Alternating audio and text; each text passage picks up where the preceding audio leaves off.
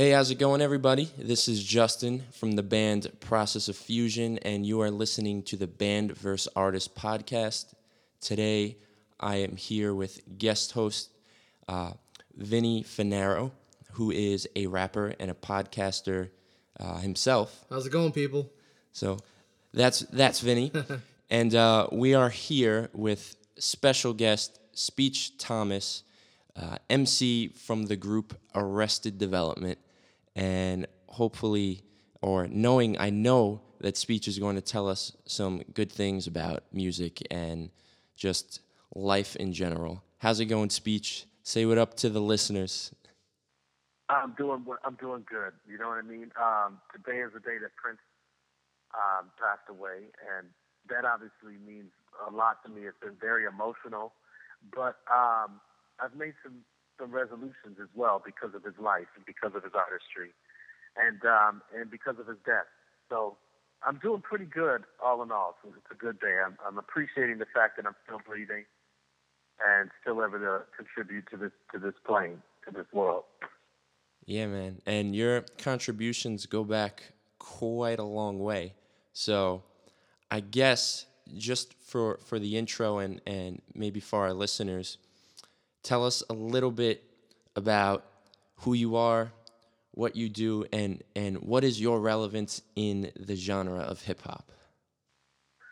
Well, who I am is Speech. I'm lead vocalist of my group, Arrested Development. I also produce the music for most of our stuff, and I write the lyrics. We perform it throughout the world. I'm also a solo artist, so I do solo albums starting in 1996 to this day. I've done a lot of solo projects and a lot of collaborations with some amazing musicians around the world. This year, God willing, I'll come out with a collaboration with a group called the Yoshida Brothers out of Japan, who Nice. both of these brothers play the shamisen, which is the traditional Japanese guitar, basically.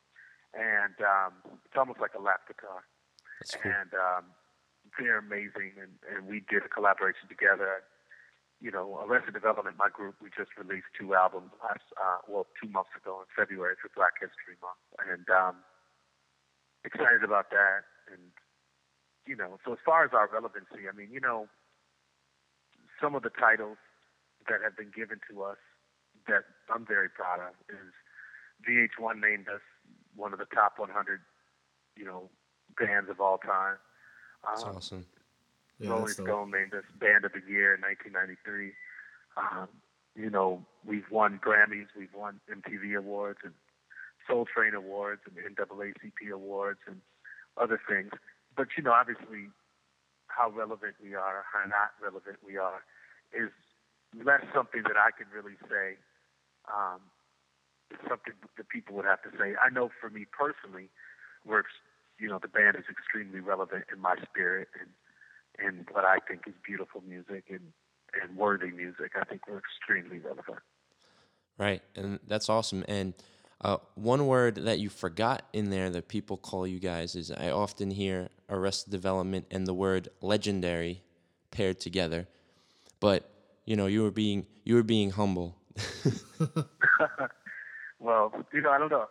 It's like to me on a day like this when people are calling Prince legendary, and I thoroughly agree with it.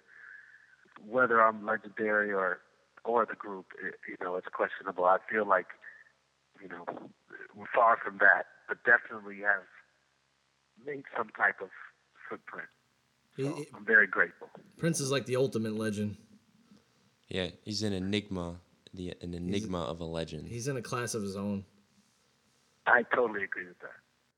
Well, I guess since we're talking about Prince so much, instead of saving it for last, let's talk a little bit about Prince now. I mean, you say he is your favorite artist or one of your favorite artists. What is it about his music that has sort of resonated with you and touched you in a way that inspires you?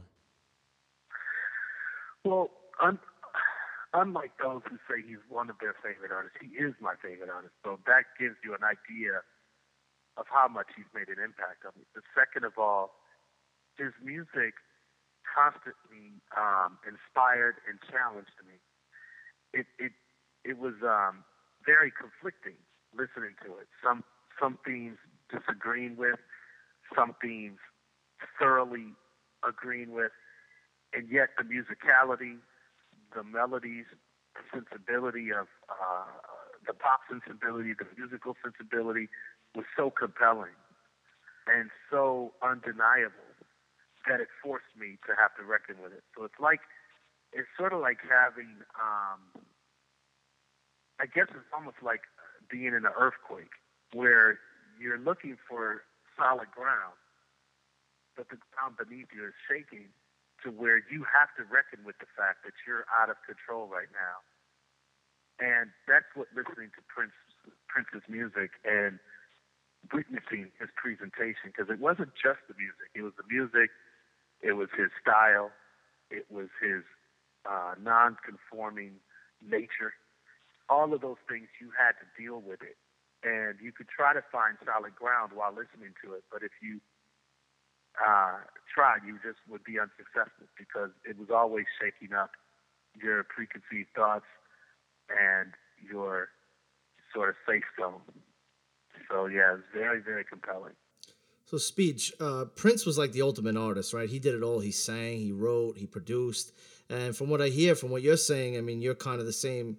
You're the same kind of artist. You do it all. You write your own lyrics. You produce. I'm sure you play music. Now, in today's realm of hip hop and especially other genres, you don't have too many people that do that anymore. I mean, everyone has a ton of writers, a ton of producers. It feels like there's 100 names on one song now. Do you think that these big, huge, like, I guess you can say, dream teams, music makers, it's taking away from the organic element of music in general? Of course, I don't think that they personally take away from it, but I do think that the industry's insistence on relying on those same dream team producers takes away from it.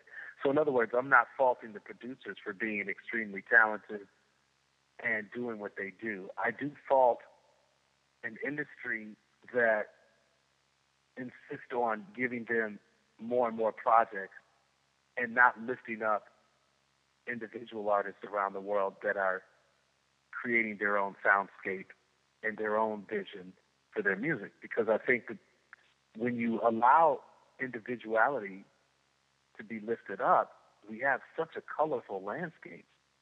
And it's so inspiring. In hip-hop music, we called ourselves the golden era from late 80s to early 90s. And Yep. During that era, you had everything from the soundscapes of the Bomb Squad with Public Enemy, but everyone didn't sound like that. So then you also had the soundscapes of Dr. Dre in the West Coast, and you had, MC Hammer coming out of Oakland, and Two Live Crew coming out of Miami, mixed with everything else. So so you just had all of these musical soundscapes, and they all were unique. They all had their own take to it, and that's what made it so absolutely exciting and vibrant. And so today, I do feel that things are too narrow. Right. And like even I was watching a documentary recently, Off the Wall, about Michael Jackson. And I didn't realize how much input he really had in his music. I mean, it was amazing the things that he put together in the studio.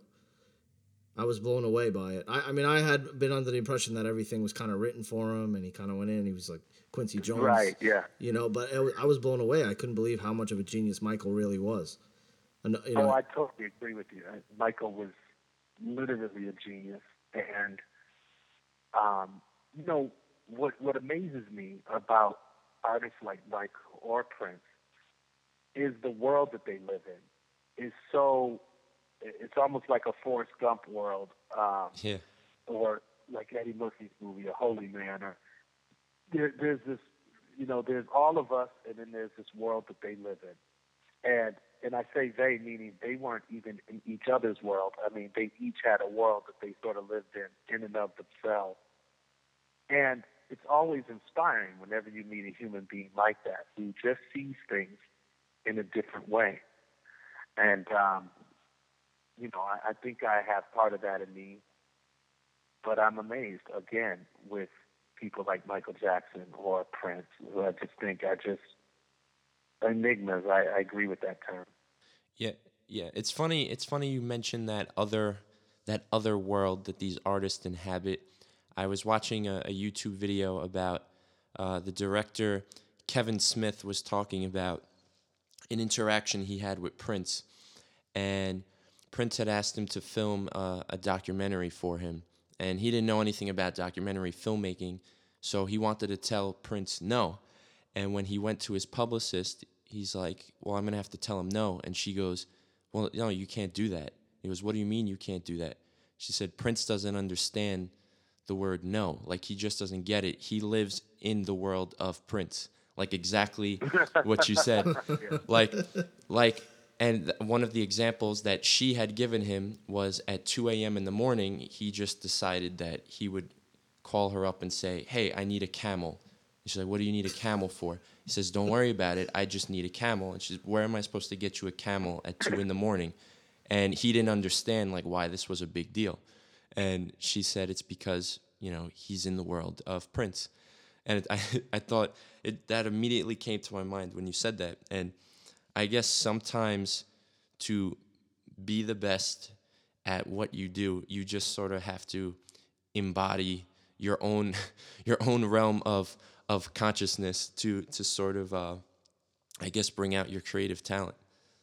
So Well, definitely see I, that. I totally agree with that. And I mean, Jesus had that same enigma, Right. and when he was on Earth, and he literally marched to the beat of his own drum. And whenever you see other human beings that have that trait, it's scary, it's exciting, and it's magnetic. Right. Yeah. And I guess to address some of the other stuff we said before, as far as this is something I just came to my mind, talking about working with all these producers and how the great ones sort of take over music themselves.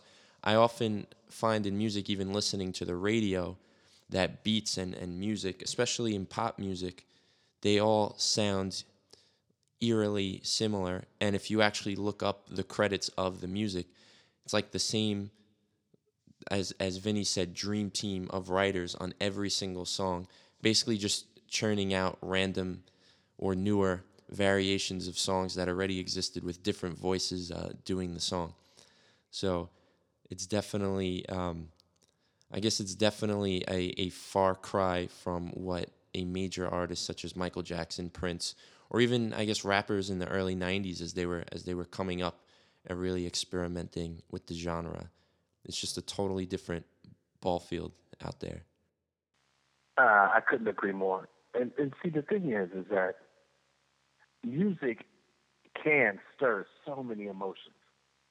And the human experience is so thick.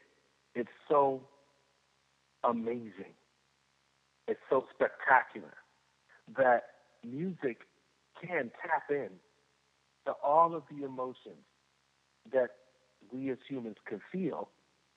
And so when we start churning out song after song with the same basic emotion, the same basic energy, then we're denying much of the human experience and we're taking it out of the realm of popular music. And that to me is sad because music can stir so many emotions. And so there's a lot of room to experiment, to express, and to get out there.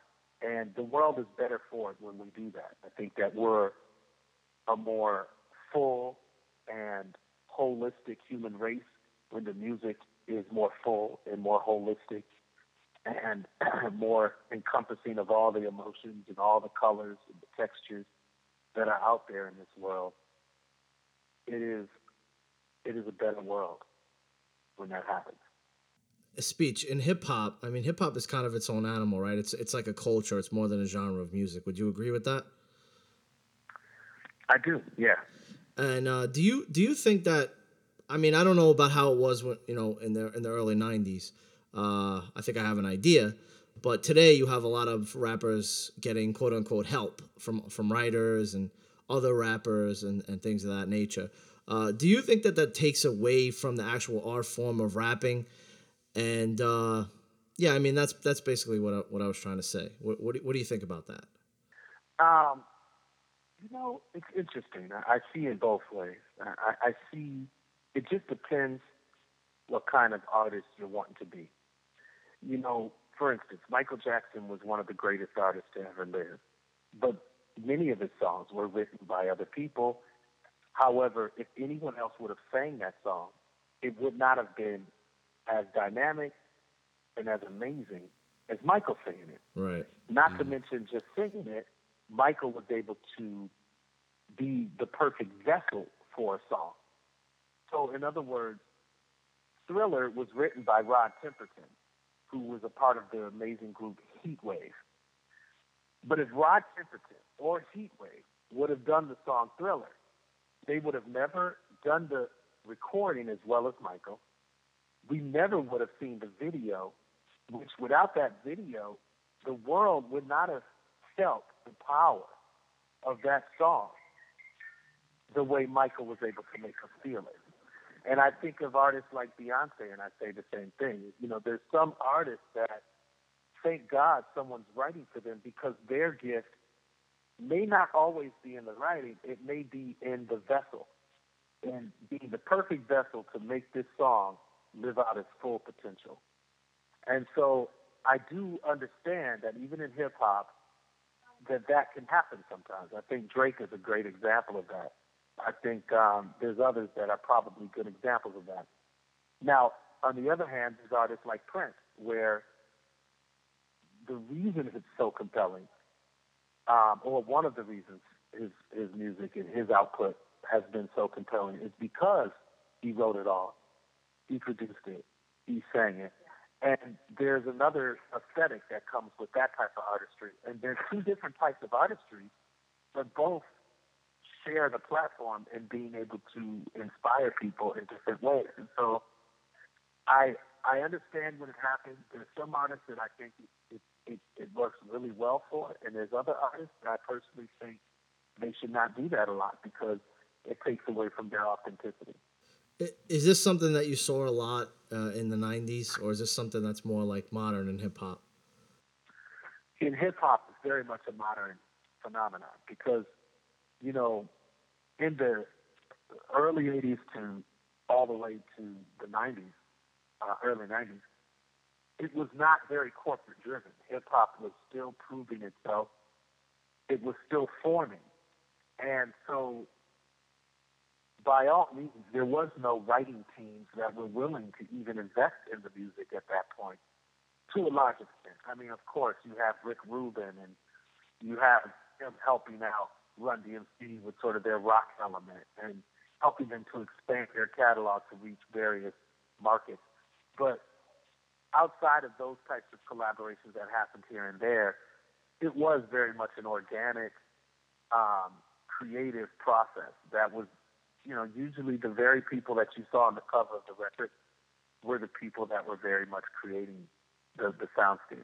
Right. And I think it speaks a lot, too, that there also wasn't super groups of rappers or huge rappers really to co-sign some of these up-and-coming guys like it happens now. Like, just going from Birdman, who brings on Lil Wayne, from Lil Wayne, who brings on Drake, and people just kind of go on the line like that. In the 80s, you just had to do it yourself and hope it worked. There wasn't anyone really there to be your big brother yet when these groups were still developing, and even the genres and the styles between, what you guys did in conscious rap, what the West Coast doing was in gangster rap, more of the party rap like a Beastie Boys and the rock element. So everyone was still trying to figure out what they were good at, not trying to develop other artists and, you know, adding more competition for themselves, I think.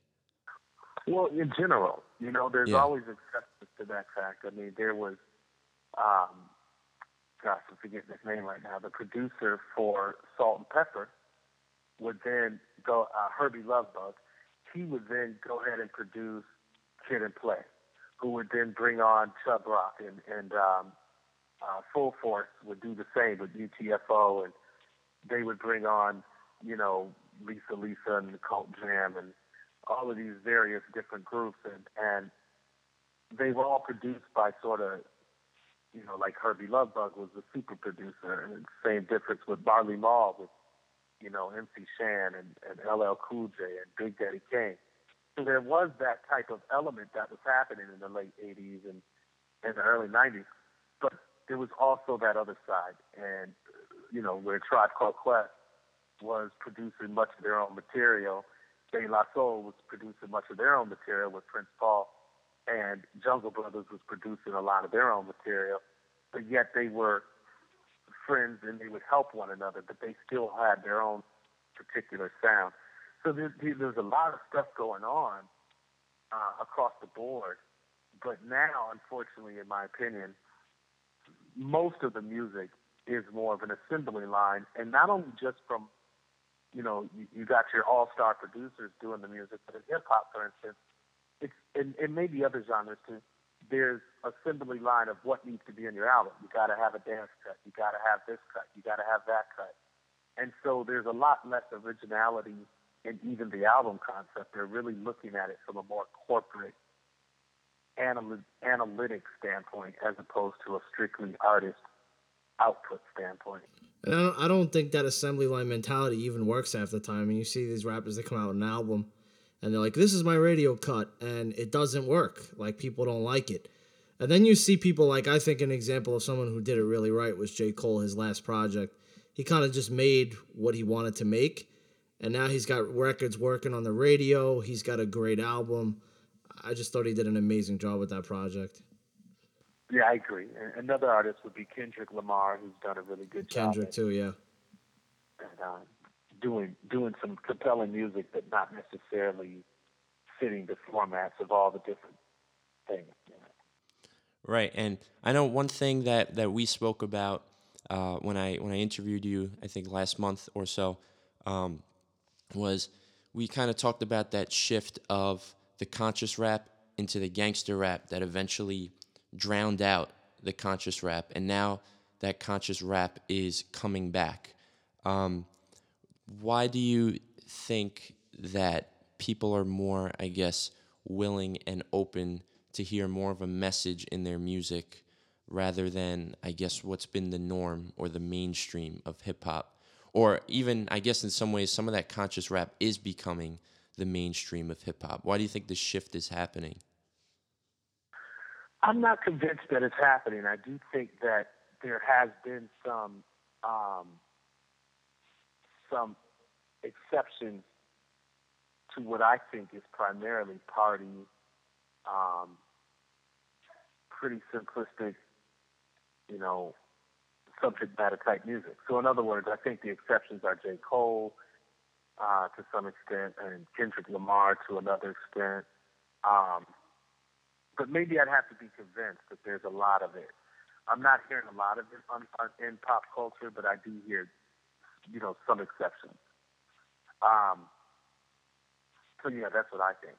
But maybe I just have to be convinced. Maybe I'm not thinking about all of the artists that are actually out there doing really well. I think some of the bigger artists like a Cole or a Kendrick, I mean, they're selling a lot of records, you know, whereas some of these other guys are really selling a lot of singles. They're not selling albums. Right. So that might be something to pay attention to, that they can both go platinum in 2016, and these guys who have these huge records on radio are, you know, maybe they could sell 1 million singles, but nobody really cares about the album. Right. And so yeah, I think that you know, the music industry has been very, in my opinion, unwilling to open the doors of conscious artists to really get into the mainstream bloodline unless they're just those few exceptions. That's my experience so far. Word from our sponsors. Okay, so save it to Microsoft Word. No, oh, gosh darn, my computer won't work. Well, take it to Computer Sam NYC. This guy can fix anything. He'll fix a broken laptop, a broken computer, a broken cell phone, broken tablet. This guy even fixes beepers. Who knows they make beepers anymore? I didn't. Just listen to all these satisfied customers. My computer was broken, and all of a sudden, whoa, it's great again. Mommy said the computer was broken, and then we called, what's his name? Sam, yeah, we called Sam, and now it's great again. Hi, this is Nicolas Cage. I wanted to tell everybody how great Computer Sam really is. My computer wasn't working, and now it is, so that's great. So remember, check computersam.nyc for your computer needs. See ya! I'm sort of interested in talking about the hustle of an artist in 2016 as compared to when you guys first started out. I mean, you know, you always have to hustle, but I'm sure that hustle is totally different now. Can you maybe break down some of the differences on you know, I guess how you promote and get your music out and just create, as opposed to how you would have done it like 25 years ago or 20 years ago? Well, I mean, it's 100% different. The means of getting music out is via the internet, where before it was primarily via vinyl. I mean, you put a vinyl record out and you try to sell it to your friends and get it out there. And you had to have a label, but you really wanted to reach the world. I mean, it's as simple as that. There was no way to do it otherwise. Yeah. So now, you know, you obviously can put it out on the internet, and the biggest obstacle you have to overcome is marketing, finding your tribe, finding the people that are supportive and excited about what you do, and reaching those people. The other difference is it's a lot more do-it-yourself. I mean, you know, I do pretty much everything for Arrested Development. When it comes to marketing, I deal with Instagram, I deal with Twitter, I deal with Facebook, I deal with our website. I put up stories, I link things to other things, I tell people about it. You know, I have a publicist as well, but I mean, I lead the way in that effort. So it's a lot of do-it-yourself, a lot of really hands-on. And that's very different from the 90s. In the 90s, there was the machinery, and your goal was to try to get someone to back you and to sign you so that you can jump into that machinery. And don't get me wrong, in the 90s, I had to have all the meetings and marketing meetings about how do we market Arrested Development. I had to think about those things, and I had to share that with EMI, who was a monster corporate entity in the music industry, but they didn't know how to do hip-hop because it was relatively new, and we were one of their first, well, actually, we were their first hip-hop signing. I mean, it was us, Gang Starr, and a little after us was D'Angelo, which, of course, was not hip-hop per se, but neo-soul. So, yeah, very, very much a do-it-yourself time period. Yeah, now you even have crowdfunding where you basically put the answers into your audience's hands, and you say, "Hey, I need a new record. Let's try to raise money." And you know, a lot of those artists have been very successful, and people have reached 200% of their goal, and they're able to do even more things. And I guess it just creates. I think overall it helps create a better product because the fans are actually getting exactly what they want from the artist in a way.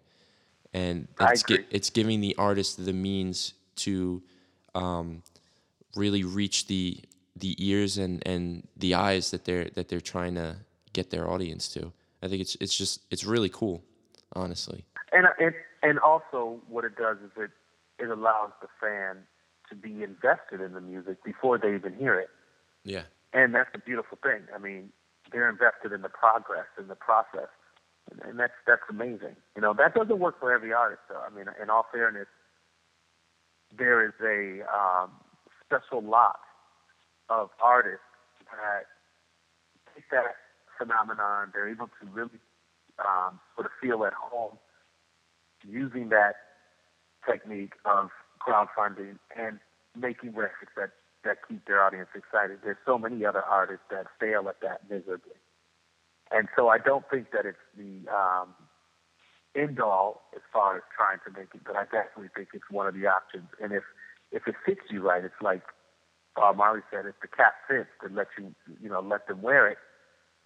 If that cap fits you, I think that's a perfect route to take. It's not the only route that people should take.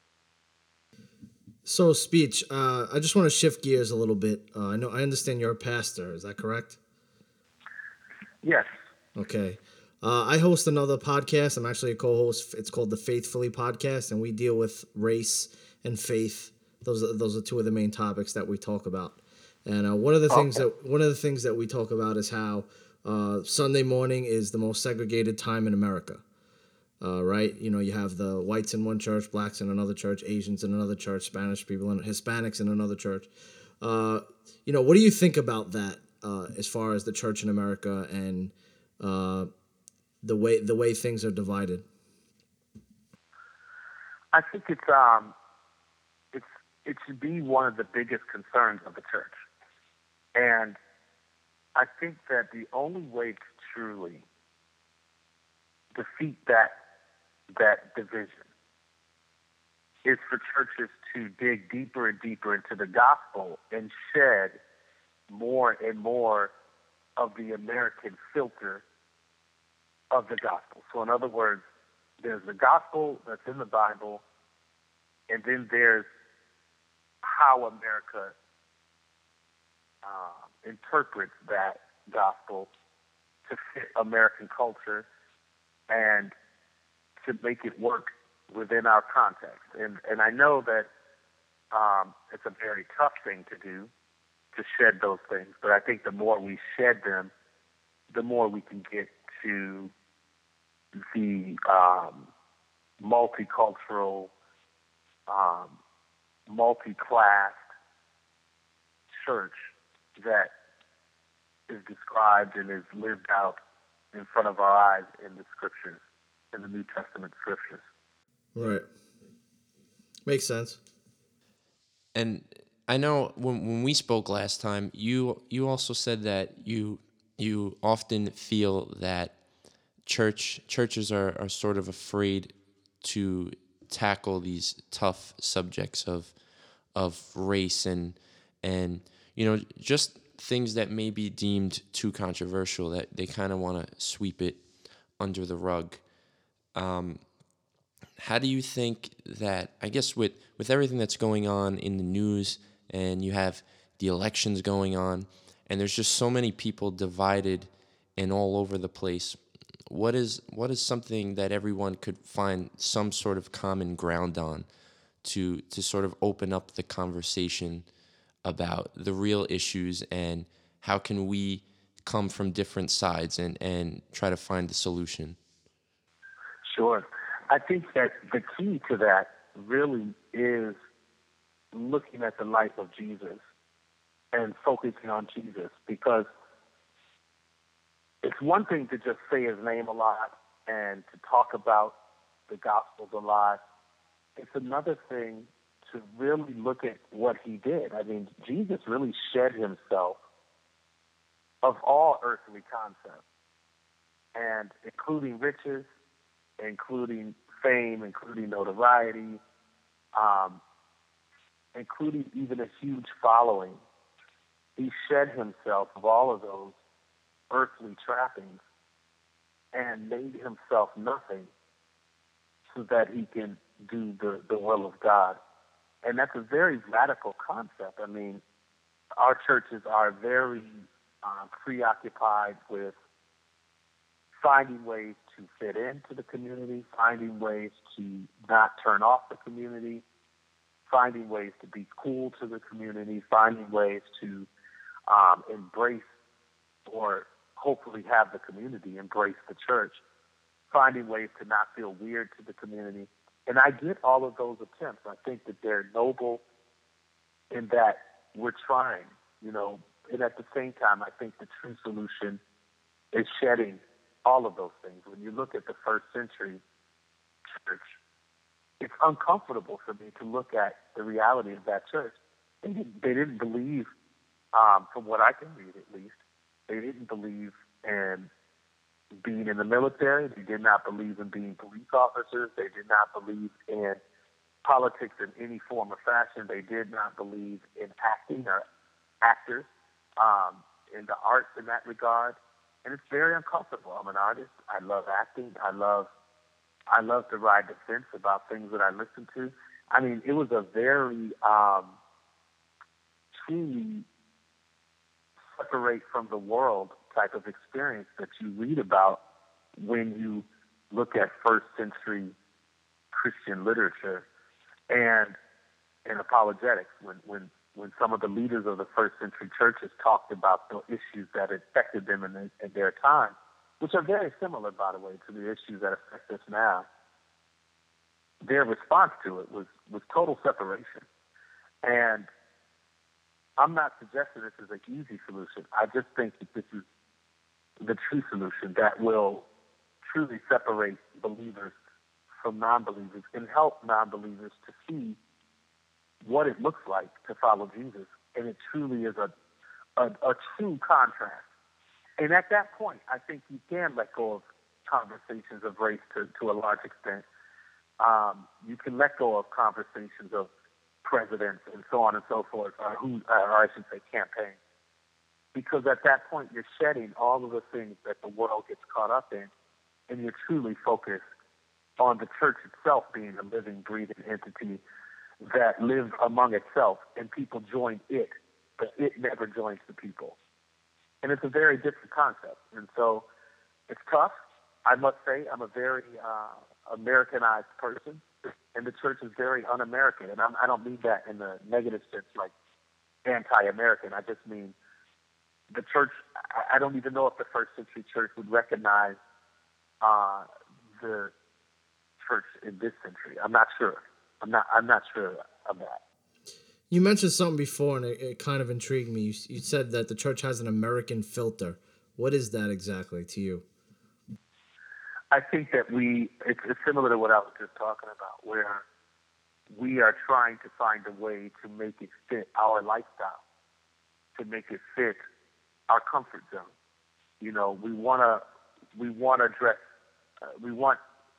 like our wives want to look sexy and pretty, and so they will decide to make the gospel fit that reality.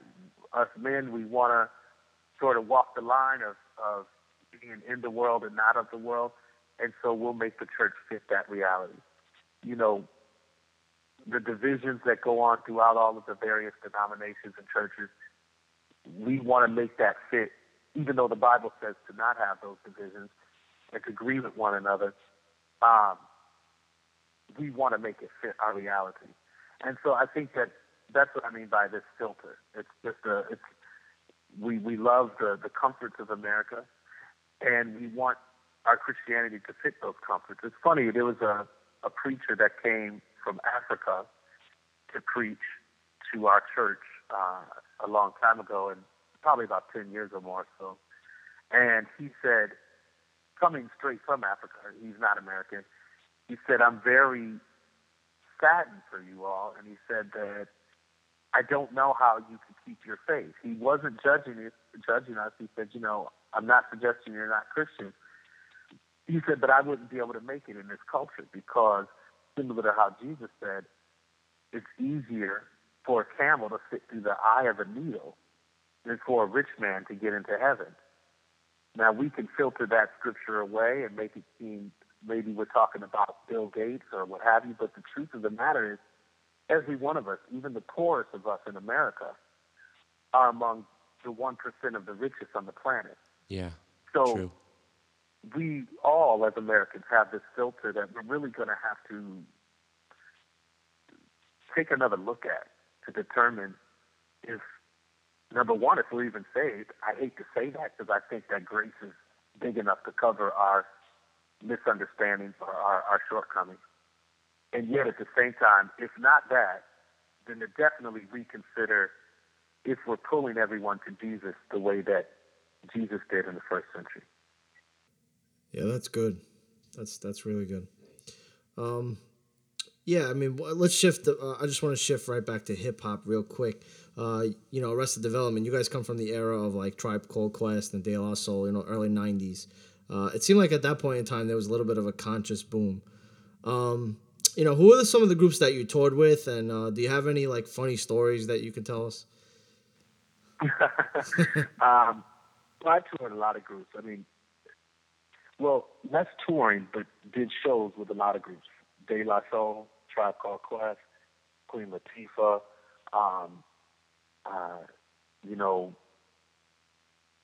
Disposable Heroes of Hypocrisy, which is Michael Franti's former group before he went solo with Spearhead and with Spearhead. And, gosh, I mean, a lot of amazing, Gangstar, we toured with Gangstar. A lot of incredible memories with all of these bands. One that was humbling for me is we did the Hot 97 Jam, Summer Jam back in 93, I think it was, maybe 94. And yeah, that's big out here in New York. I'm sorry, what you say? I said that's huge out here in New York. Yeah, exactly. And it was somewhere in Jersey in one of the big arenas there. And it was incredible. And we were one of the headlining bands, but Wu-Tang was becoming very huge at that time. And the tide was changing from sort of this Bill Cosby, Different World, Arrested Development, Malcolm X, Spike Lee type of thing to a more gritty, Shaolin, Wu-Tang, Biggie, hustlers, the cats on the block, the drug dealers, wanting their stories to be told, and wanting that side of urban and black life to be lifted up. And we were in the crosshairs of that. And so we get on stage. Right before us was Tribe, Busta, Gangstar, De La, some of our most celebrated hip-hop heroes.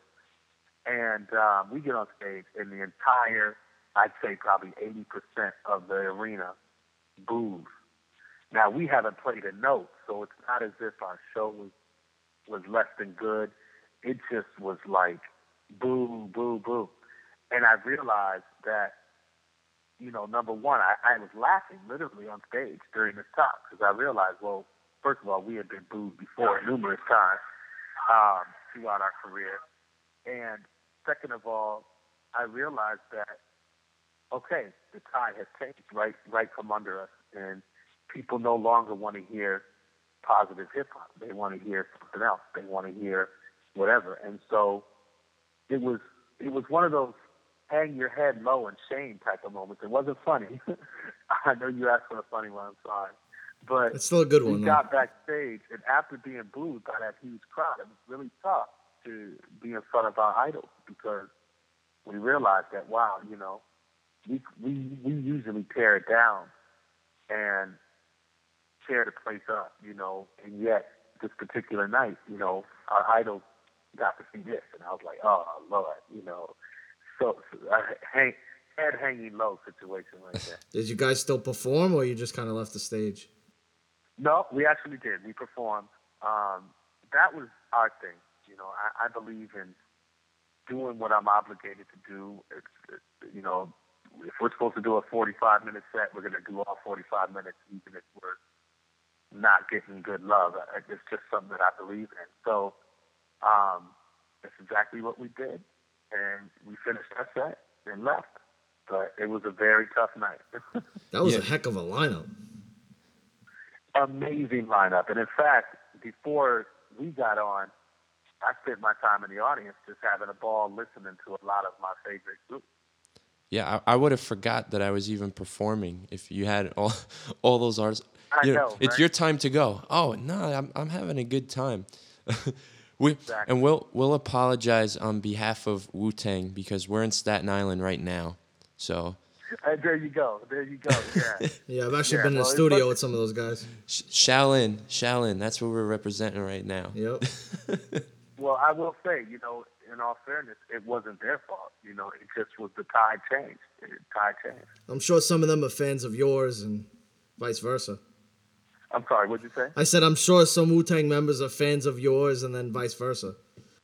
Oh, well, I definitely am a fan of of so much of what they do and have done. And, yeah, I'm sure that they're fans of us to some extent or another. They have to be. I mean, It's essential. Like people don't know, but like Biggie was like a huge Tribe Called Quest fan. You said, am I a huge... No. I mean, like people get the impression that sometimes gangster rappers don't like positive rap or conscious rap. But then you see stories about Biggie loving Tribe Called Quest, and Jay-Z always he sings some of their rhymes in yeah. his songs.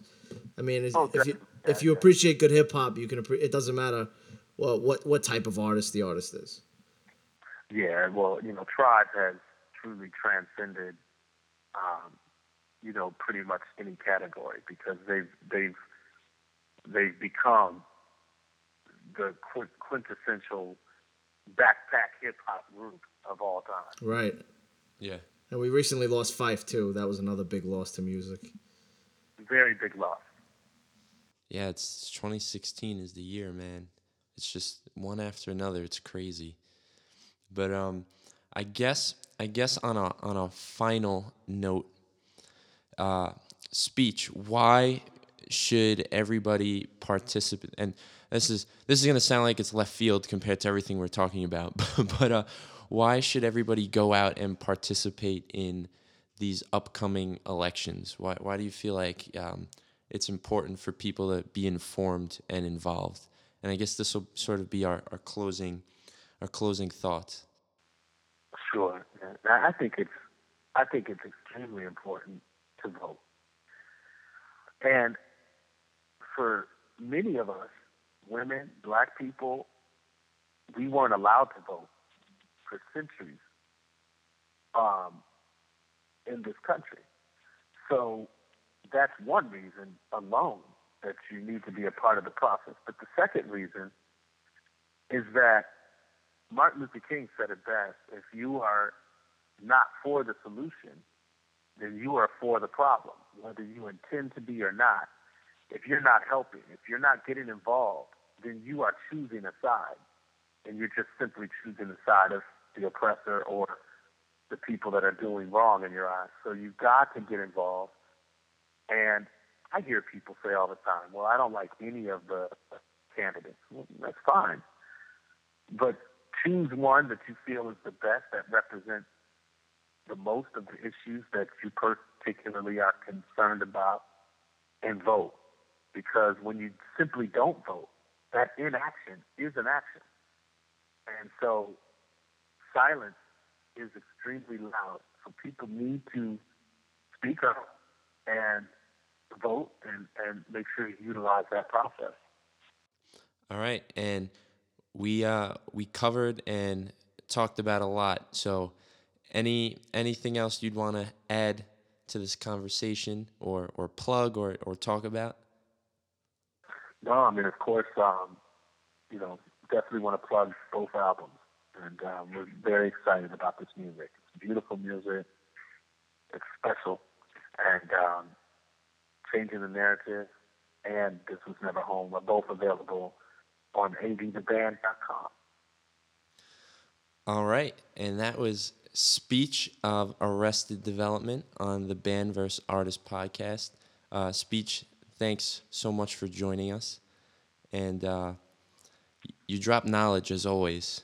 and that's what I was Man, that's what I was anticipating. I appreciate it, man. I appreciate it. The first time we got, the interview, it was great. You guys always do a quality job, man. So I appreciate it. It's all my pleasure. And when's the next time you're heading to New York? Well, actually, we got some plans to come there soon. So on the website is our tour dates. I'm horrible at tour dates. Like, I never know when we're leaving. And my wife just tells me, like, a day before we leave, hey, we got shows. And I simply do whatever she tells me. And I never know our tour dates, unfortunately. It's pretty rare, I should say. Not never, but it's rare. So, yeah, on our website, avtheband.com, there's the whole plethora of either shows right now, or if we haven't put all the shows up, we're going to be putting more and more up because we're actually getting a lot more gigs. And we're about to get busy in May and June, July, and all throughout the rest of the year. Awesome, man. So then maybe we can have one of these cool conversations in person. I will look up the tour dates and then and I'll tell you. I was like, listen, you're going to be in New York this day. I'm going to come find you. And I would like to hook up. So yeah, next time I'm in that area, let's definitely hook up. Real, I'm into that. I really like, building, especially legitimate and cool friendships. It's all good. All right, cool, man. Appreciate it. And you're more than welcome to be on our podcast, the Faithfully Podcast.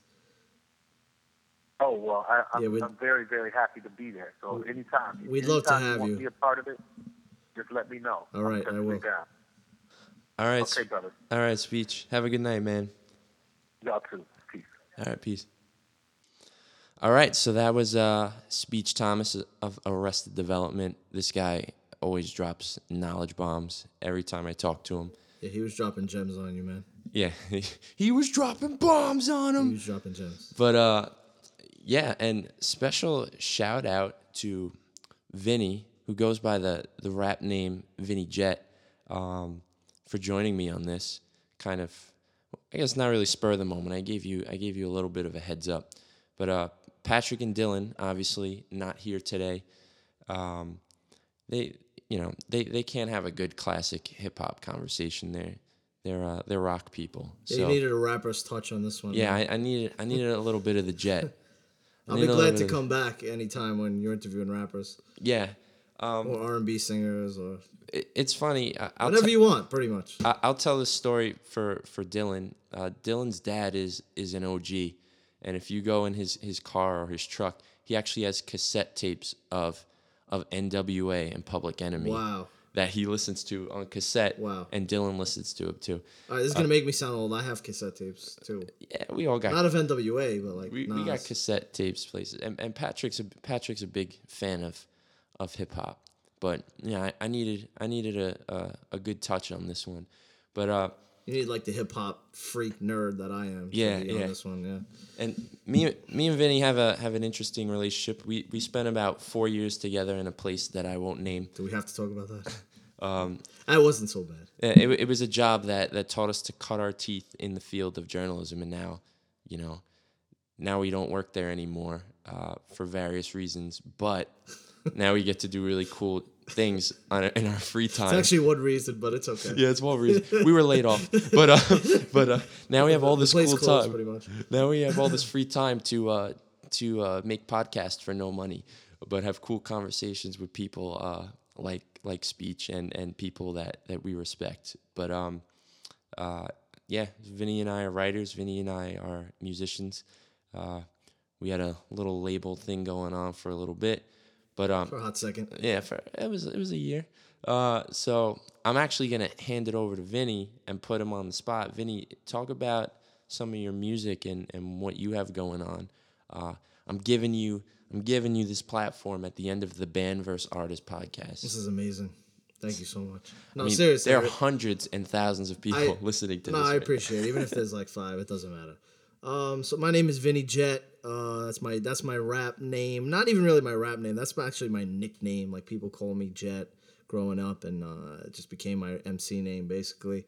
I've been a rapper for about 10 years, and kind of make like positive hip hop. I just like to rap, write songs, make hooks, and I like good beats. And it's not really anything specific. I love hip hop. and I'm also a journalist, and I am part of a really cool podcast. It's called the Faithfully Podcast. Myself, Keisha Boston, and Nicola Menzi. It's attached to faithfullymagazine.com, and we talk about faith, race, and culture, and where it all meets. So yeah, that's out there somewhere. It's on the Twitterverse. So check us out at Faithfully Podcast. Yeah, so I mean that's it. I have 2 albums out there in the universe. The one is probably people actually have the physical copies of it. It's not online. The other one's online at Bandcamp, vinnyjet.bandcamp.com. And I have a SoundCloud account, Vinny Jet. I have a couple of songs on there. I'm probably going to put out a new record soon. And I'm working on a lot of stuff. So I hope it all gets out soon. Yeah, and I'll keep you posted, or if we have him back, we'll maybe we can premiere a song on the podcast. Well, I guess we'll figure that out later. Cool. But yeah, again, special thanks to And Speech vice versa. Thomas. Sure, I'll take it. Special shout out to Arrested Development's Speech Thomas. Thanks again, Vinny, for joining us. Patrick and Dylan, you guys are losers, but you know I love you. You're still my boys. Shout out to Computer Sam, who helps us out with this podcast. Sam. Computer Sam. He's helped out Vinny too. And special thanks, as always, to the Kings of A&R website for hosting our podcast and giving us support on their Facebook page and on their site. Kings of A&R is a place for tastemakers and people who are interested in music to go check out the up-and-coming next people in music, and just to learn general information about being an artist. Dean Kramer is the guy who runs that, and he works with a lot of very talented people and I've gotten to do social media for him. So thanks, Dean and Kings of A&R, Computer Sam. Thank you all for listening. We're going to be adding the podcast to SoundCloud in addition to Bandcamp and YouTube and various other places that you hear this. If you are interested in sponsoring, endorsing, or just hitting us up with questions about the podcast and how you can get involved, you could tweet us at POF_band. Send us a message, tweet us, do whatever. Find us on Facebook. You can hit us up, and we'll talk. We'll make it happen. So again, this is Justin. I'm in the band Process of Fusion. My bandmates are not here, but I'm here with Vinny Jet, the rapper. Flat Leavers. And again, thank you for listening to the Band vs. Artist podcast. I will see you all next week. Peace.